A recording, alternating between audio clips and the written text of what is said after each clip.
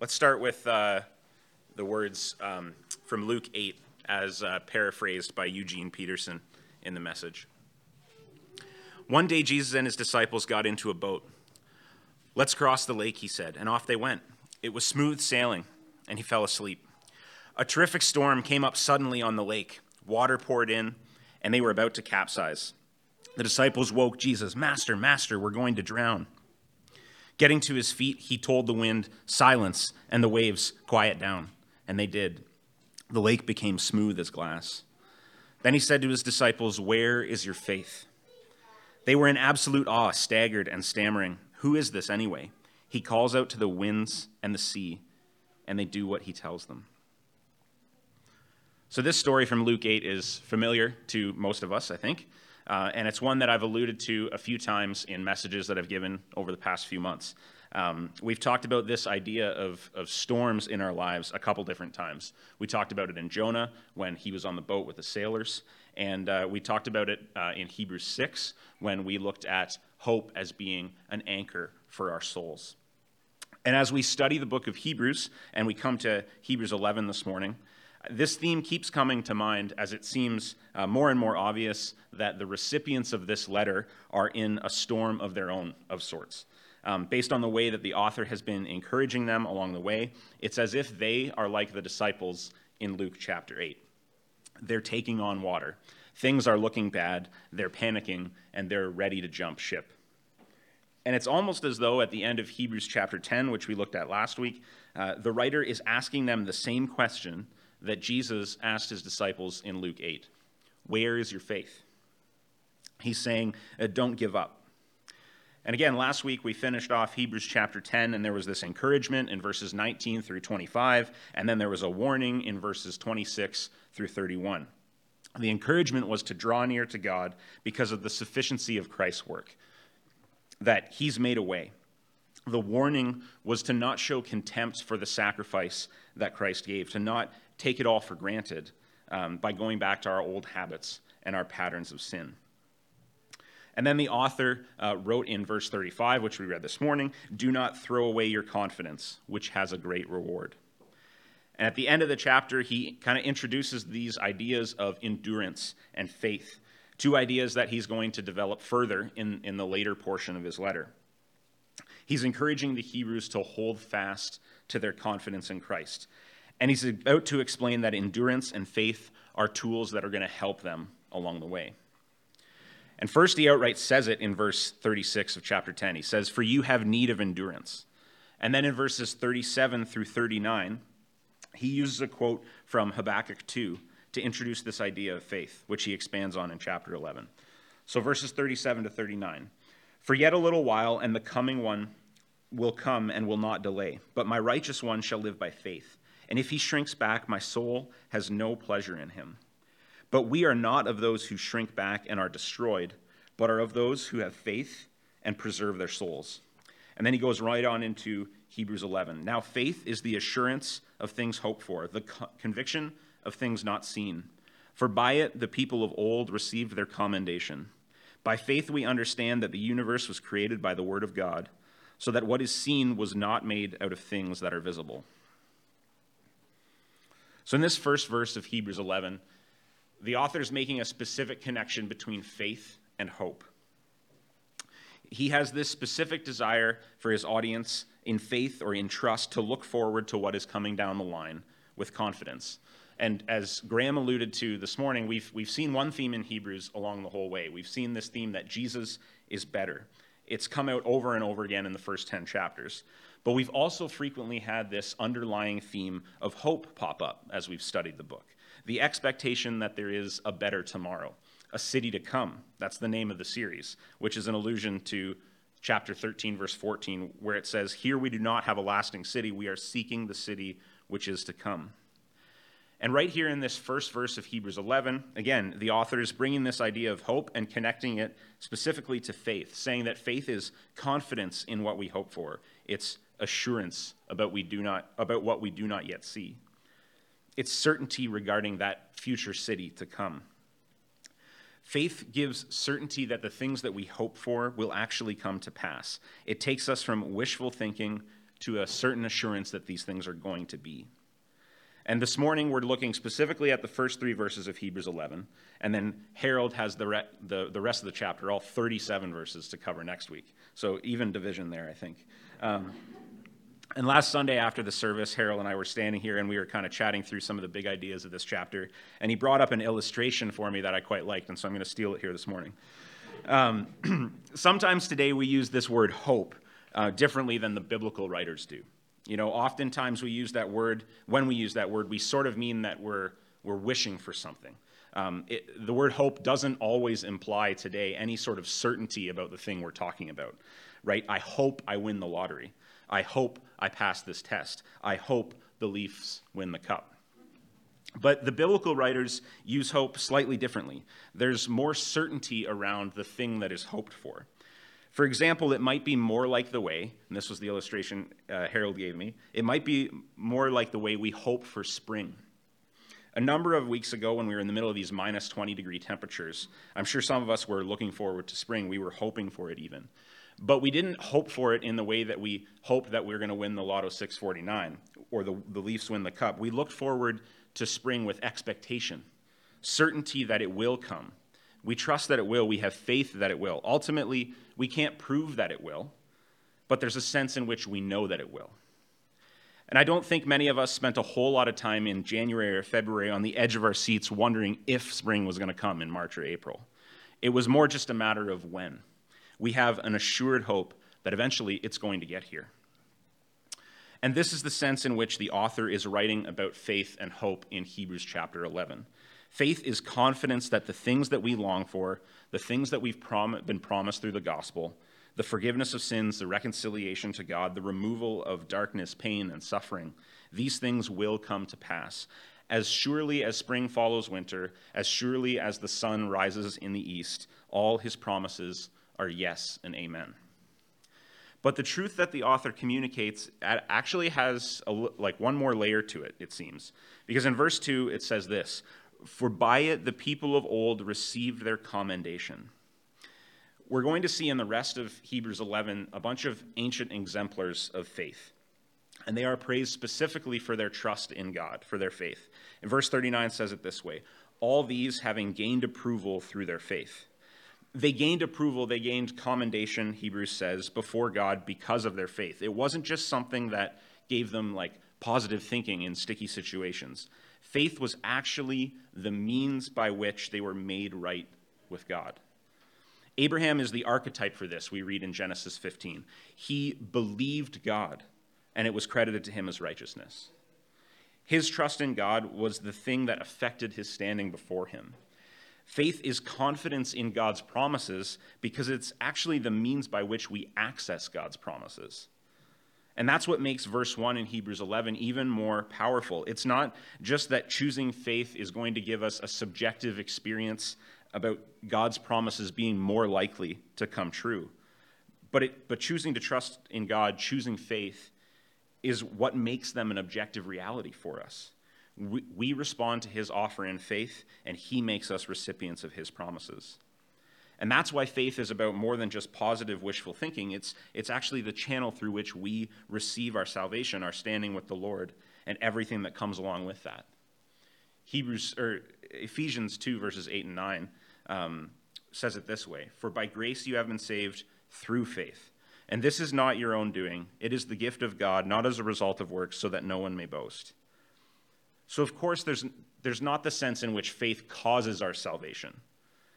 We don't make it happen for ourselves. It's not as though by having faith we make God faithful, any more than by hoping for spring we cause it to arrive. But it is by faith that we enter a secure relationship with God in the first place. And there is a sense in which when we have hope for something like spring, it brings its benefits on early for us. Because looking forward to spring and summer, we can all think of how that kind of extends the enjoyment in a way. Because it gives us hope in those dark winter days. It makes the bitter cold more bearable. And after we've entered a right relationship with God in the first place, the continued development of our trust and our faith, it can enhance the experience of benefiting from his promises. To the extent to which we choose to trust that he is good, we will experience his goodness. Knowing that one day he will calm the storm makes the waves seem a little less daunting. Now, of course, this doesn't mean we don't have periods of doubt.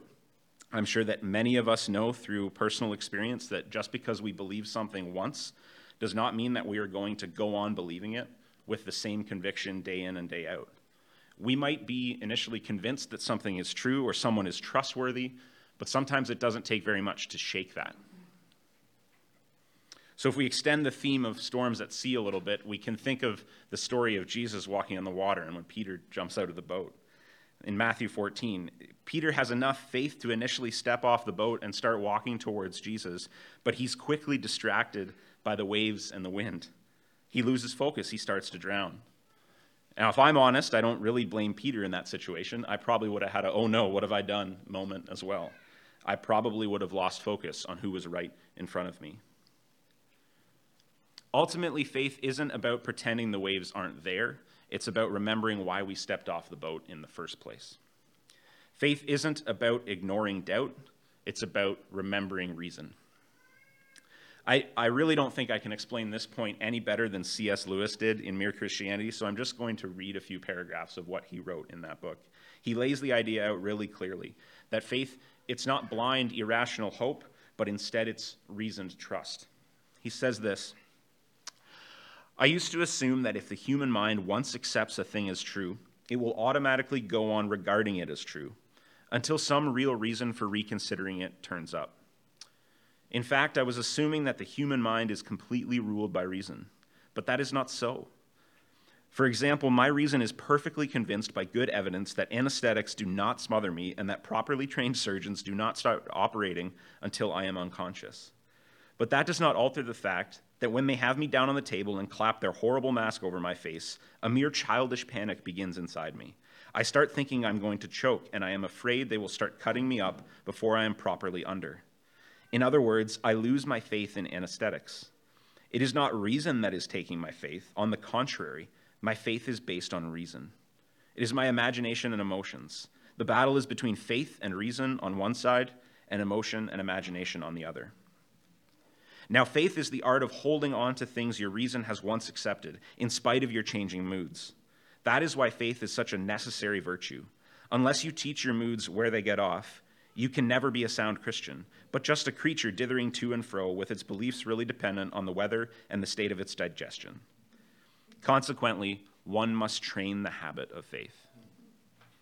Faith is something we need to practice. And I think sometimes faith gets a bad rap because some people think when we're faced with doubts, whether brought on by emotion or by reasonable questions about belief, reacting with faith means sticking our fingers in our ears and saying, la, la, la, I don't want to hear it, la, la, la, I have faith, it's all going to be okay, la, la, la. And maybe that's what faith is to some. But I really don't think that's the faith that C.S. Lewis is talking about. That's not the faith that Hebrews is encouraging its readers towards. And it's not the quality of faith that the Lord is ultimately desiring to see developed in us. No, the faith that we're talking about is one that considers truth and makes a decision to trust. And many Christian writers and apologists rightly make a distinction between this Hebrews kind of faith and what some might call blind faith. There's an effort to advocate for religious belief as something that can be held by rational thinking people.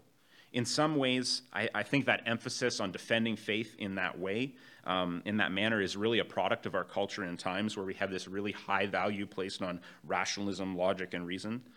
But this effort does provide some valuable perspective. Now, this morning, an exhaustive survey of all the reasons why religious faith is reasonable is beyond the scope of my message. But I will say this, there are a lot of questions that modern skeptics rightly ask about faith, and we would do well to engage with them, to investigate them. I think it's a necessary exercise for us, and for a few reasons. First, it's just healthy for us. Tim Keller writes in the introduction to his book, Reason for God, that a faith without some doubts is like a human body without any antibodies in it. People who blithely go through life too busy or indifferent to ask hard questions about why they believe as they do will find themselves defenseless against either the experience of tragedy or the probing questions of a smart skeptic. Those who know a little bit about my story and my walk with the Lord will know that during my time in university, I went through a period of questioning just about everything to do with Christian faith. This was mostly an internal struggle for me, and I don't think that it's a terribly unique experience. I think there's plenty of people that have a similar story. But I do know that I came out on the other side of that with a deeper conviction of why I believe what I believe. The walk with doubt served to strengthen my faith. That's not to say that I never struggled with doubt again, but I do feel like I developed these antibodies that Keller describes. Ultimately, wrestling with the doubt was healthy for my faith. But the second reason we should wrestle with doubt is not only for our own faith, but for the faith of others. We are called to engage with our culture, to bring the gospel to bear on the world. And part of that means engaging with people's questions and extending grace to those who come to a different conclusion than us. Keller goes on in his book, believers should acknowledge and wrestle with doubts, not only their own, but their friends and their neighbors. Such a process will lead you, even after you come to a position of strong faith, to respect and understand those who doubt. I know that after I came out the other side of that period of questioning, I felt the ability to empathize with those who found themselves in that same place, regardless of where they ultimately landed in it all. And as a result, I think that my heart was brought in line with God's with respect to those who doubt and have questions about faith, or at least closer in line. In 1 Peter 3, we read about it, we read this admonishment from the apostle. In your hearts, honor Christ the Lord as holy, always being prepared to make a defense to anyone who asks you for a reason for the hope that is in you. Yet do it with gentleness and respect. And so we should pay attention to the doubts and questions of others. But finally, working through our questions about faith is a good thing because honestly, if this whole thing isn't true after all, we should want to know that. Paul wrote this to the Corinthians, and if Christ has not been raised, your faith is futile. If in Christ we have hope in this life only, we are of all people most to be pitied. Now, obviously, Paul didn't believe that we are to be pitied. Neither did the author to the Hebrews. Quite the contrary. They spent a great deal of time defending the faith. In Hebrews, the author has spent a lot of effort to remind his readers that we don't only have hope in Christ in this life only. We have hope for a life that is to come. Hebrews is a pastoral letter. The author sees his audience in need of both encouragement and warning. He acknowledges that they are in a storm of sorts, in a place of doubt, maybe on the precipice of abandoning their faith and their trust in Christ. And he keeps reminding them of the reasons for their faith. The questions they were asking then are different than the questions that we ask today or others outside the faith ask today, but it's important to note that the author of Hebrews went at it. He addressed those issues of the day. He encouraged this audience of Hebrew Christians who were considering this return to the comfort of the Mosaic law and the Old Covenant to remember, to consider, to reason through the truth that Jesus is better. He's better than the angels that delivered the Mosaic law in the first place. He's better than Moses and the Promised Land. He's the better high priest. He's the better sacrifice. The author makes this case throughout the whole letter that the Hebrews should not succumb to their doubts, but they have good reason for their faith. And then it culminates in chapter 10, verses 19 and following. Therefore, brothers, since we have confidence to enter the holy places by the blood of Jesus, let us draw near with a true heart in full assurance of faith. Let us hold fast the confession of our hope without wavering, for he who promised is faithful. This call from the author to his readers is to have faith.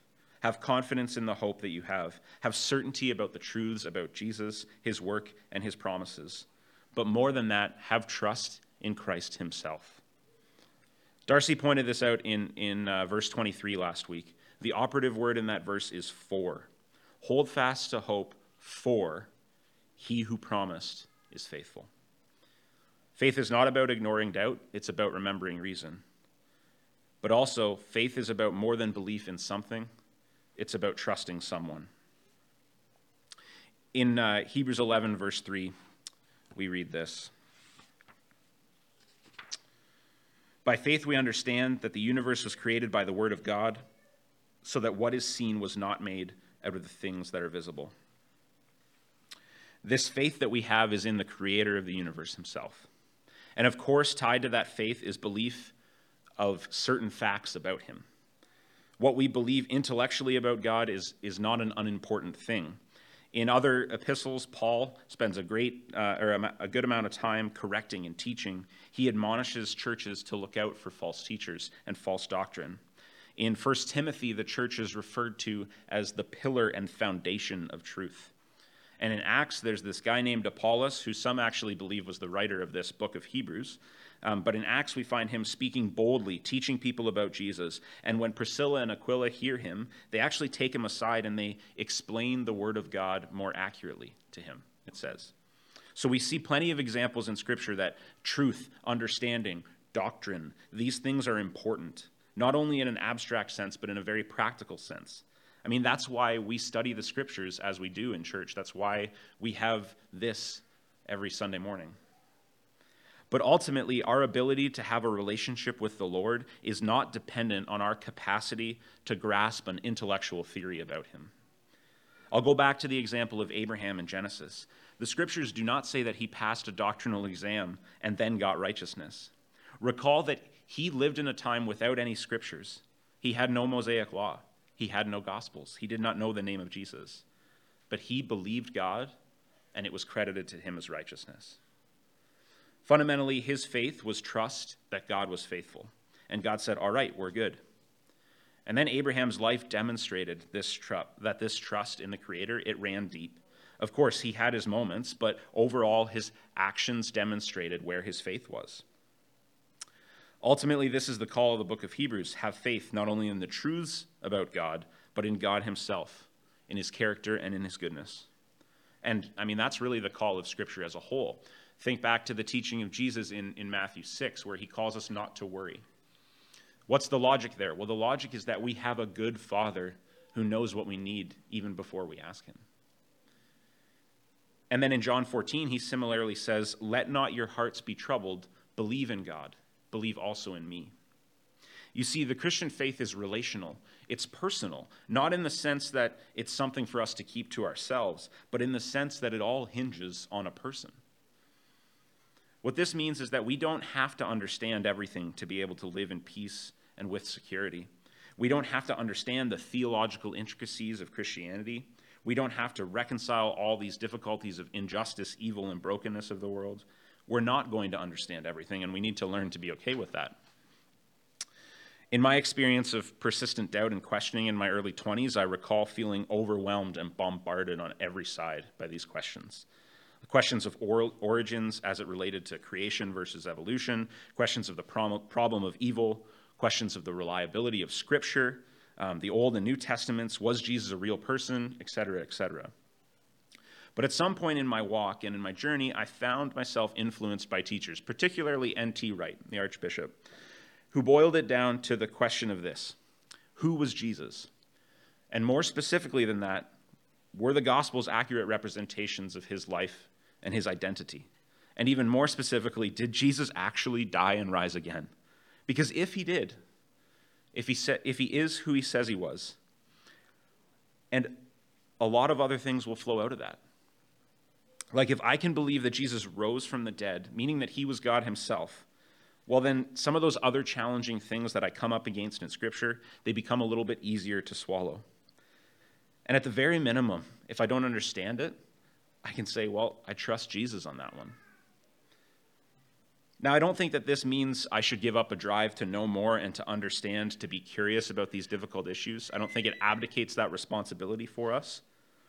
But it does give us a peace while we investigate these things, a rest. Because ultimately our trust is not tied to whether or not some seemingly fantastical story in the Old Testament is or isn't literal history. Or it's not tied to whether or not we can resolve the problem of evil in our heads. It's just tied to who Jesus is and whether or not we trust him. And that 1 to 2 year period felt like a pretty significant storm for me emotionally. But at the end of the day, its resolution boiled down to me determining the answer to that question: who is Jesus, and do I trust him? And as we think back to the story of the disciples and Jesus on the boat in Luke chapter 8 that we opened with, this is kind of where the story lands too. In 8:25, Jesus asks his disciples, "Where is your faith?" And the disciples are asking themselves, "Who then is this, that he commands even the winds and the water, and they obey him?" These are the right questions to be asking. The answer to their fears in that moment lay in deciding what they thought about that man in front of them. The man that they had seen heal the crowds, who they had heard teach with authority, who would go on to feed the 5,000. Would they trust him? And these are the questions that we have to ask ourselves too, day after day. Like we said earlier, they seem to be the questions that the author of Hebrews is asking his audience. Where is your faith? Because everyone, religious and unreligious alike, we all have faith underlying our worldviews. We all put our trust and our hope in something to get us through this life, to help us deal with the ups and downs, to fill our longings, to give us security and steadiness. And if we've made the decision that we want our faith to be in Christ, if we've decided that we believe that Jesus is who he said he is, and that we want to trust him, then there's one more thing we need to remember this morning. Faith isn't always a feeling, it's a discipline. Remember the last line of that C.S. Lewis quote from earlier. Consequently, one must train the habit of faith. He then goes on. The first step is to recognize the fact that your moods change. The next is to make sure that if you have once accepted Christianity, then some of its main doctrines shall be deliberately held before your mind for some time every day. We have to be continually reminded of what we believe. Neither this belief nor any other will automatically remain alive in the mind. It must be fed. We must feed ourselves continually with the truth about Jesus to remind ourselves to trust in him. We need to regularly call to mind that Jesus is better. Better not only than the angels, the law, the priests, and the sacrificial system, but better too than anything we're tempted to put our faith in this life. Better than a perfect family. Better than a perfect house, a perfect job. Better even than a perfect church. He is better. He is trustworthy. And we've spent a lot of time this morning talking about our faith in God, our response to him. And I think it's necessary to do that because really that's the admonishment in the book of Hebrews. That's where it's been building towards. The author has been continually reminding us this is who Jesus is, this is what he's done, this is what it can mean for you. And now the question for us is, where is our faith? What are we going to do about it? And as we seek to heed that call to trust Christ daily, to not be blown back and forth by winds and waves of doubt, we do recognize in humility that we are weak. We will stumble. We will walk 2 steps forward and 1 step back. We will take our eyes off Jesus and we will only see the waves. We will start to sink. But in that moment when we cry out, "Lord, save me," as Peter did, Christ will be there with a mighty hand and an outstretched arm because his love endures forever. Just for good measure, one more passage from Mere Christianity to close. On the whole, God's love for us is a much safer subject to think about than our love for him. Nobody can always have devout feelings, and even if we could, feelings are not what God principally cares about. But the great thing to remember is that though our feelings come and go, his love for us does not. It is not wearied by our sins, our indifference, and therefore it is quite relentless in its determination that we shall be cured of those sins, at whatever cost to us, at whatever cost to him. Amen.